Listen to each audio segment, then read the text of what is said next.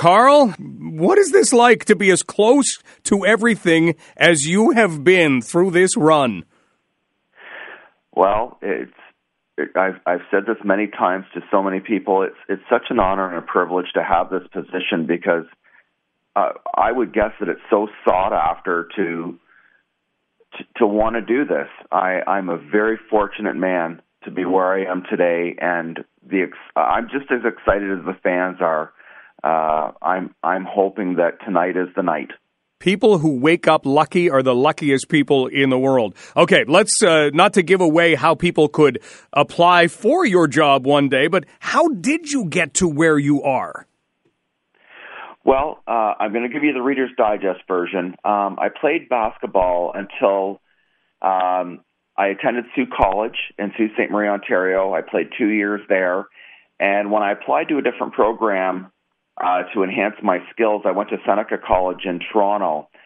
I tried out for the team. I didn't make the cut, but I told the coach at the time, his name was Ernie Armstrong, I said, Ernie, I've got to be part of this team. I know that I don't have the skills to go on. And he said, well, I've got a manager. I've got somebody doing this. Have you ever thought of doing stats? And I said, well, I kind of tinkered with it in high school. And yeah, sure. If you need somebody to do stats, I'm in. So he gave me these sheets, and I started with pen and paper with the men's team, got working with the ladies team at Seneca College.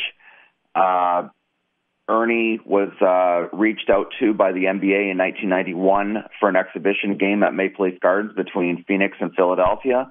I was lucky enough to work that game with pen and paper. 1994, the World Championships of Basketball came along. I was still doing my duties at Seneca, so I was still on top of the stats recording, I guess you could say. And I worked the World Championships of Basketball. It was the first training that I received for recording stats electronically. And at that time, I met people from the John Bitoff group who were responsible for bringing the Raptors or the basketball franchise to Toronto. So it all started by being cut from a basketball team to where I am now. And were you kind of a part of the Raptors then from the get-go, having known the Bitoff group? I am a day one guy, yes. You saw, wait a minute. We've talked already, and many people have looked back to really the beginnings of the Toronto Raptors. The first three-pointer that was hit, did you somehow take pen and paper and write down a statistic on that first three? I did better. I recorded it with a computer. The stat system for the NBA is unbelievable, state-of-the-art, and I remember so many things about recording statistics with the computer that going back to pen and paper is kind of painful to think about. So even back mid-'90s, they still had the computer system set, because everything's very different now, I'm sure, but even back then, it was not even pen and paper when the team first started. That's correct. And in fact, the computer software package that the NBA used up until 1995 was called Statman. And the year that the Raptors and Vancouver Grizzlies came in the league, all of the Eastern and Western Conference teams met throughout the country, the U.S. I was sent to Secaucus, New Jersey, where NBA headquarters office is for the entertainment division, which that's where the statistics falls, and received my first training on a package called IDS Game Stats. That package was used up until 3 seasons ago. We're talking with Carl Toulouse, who is a statistician for the Toronto Raptors and also for the London Lightning. Let's make the London connection in all of this. Well, I am fortunate enough to have been reached out back when the NBL Canada was starting up, and a very good friend of mine, Bill Smith, gave me a call. At the time, I was refereeing with the London Board of Basketball Officials, the LBBO, and he said, Carl, I really don't know a lot about getting a stats crew together.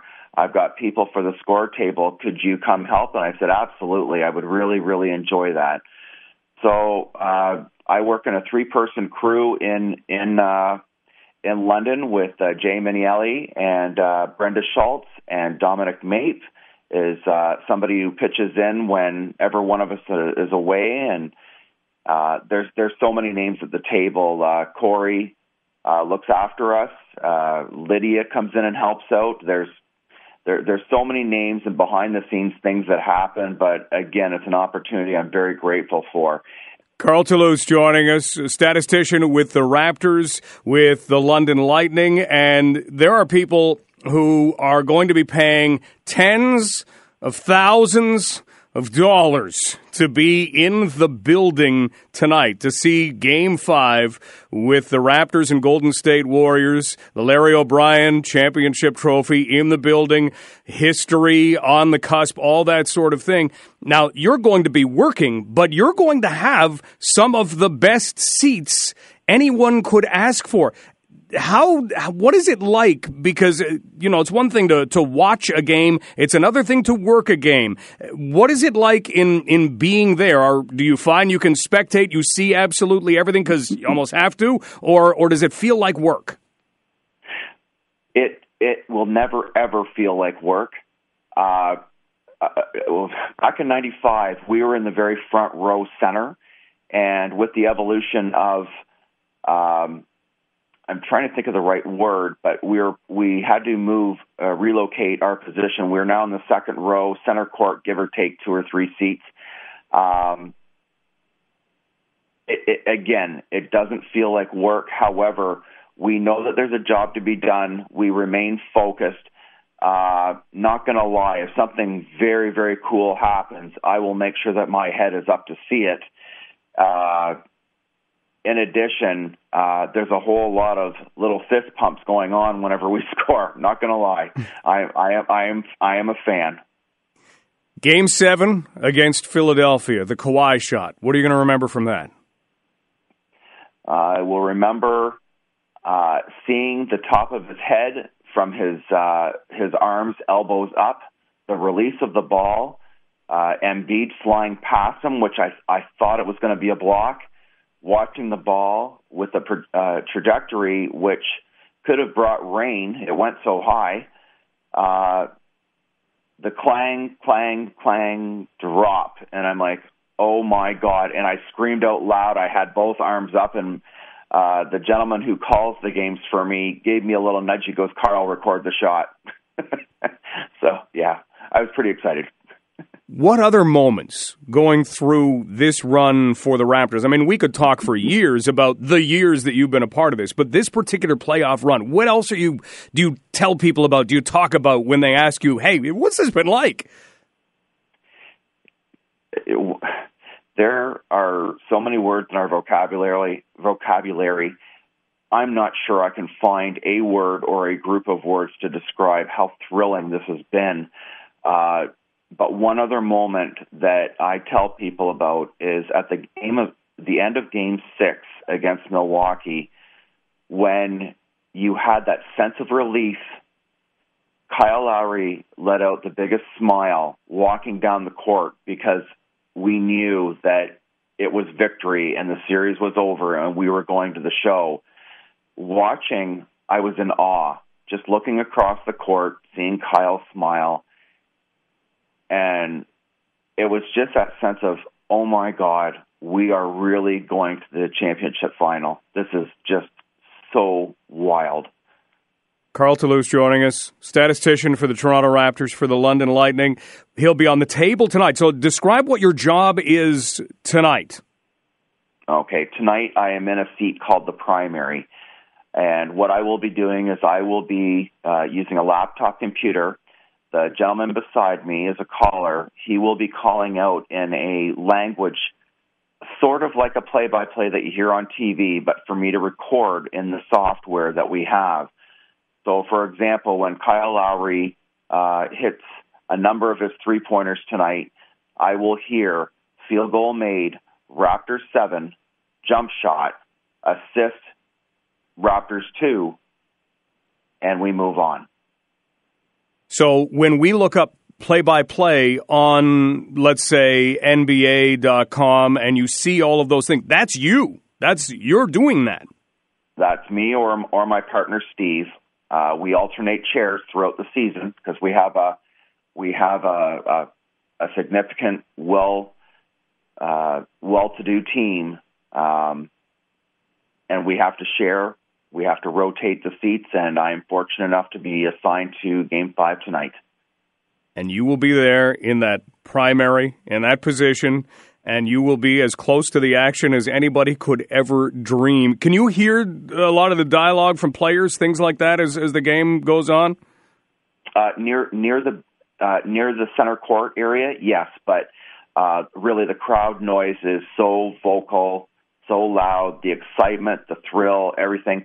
And another thing, I'm wearing a headset with two earmuffs, so really I have to remain focused. So I'm listening to my caller give me the play-by-play what's going on. Gotcha. Now, at the same time, have you lifted an earpiece just a little bit? Can you compare the sound of the final versus the sound of anything else you've ever heard in that building?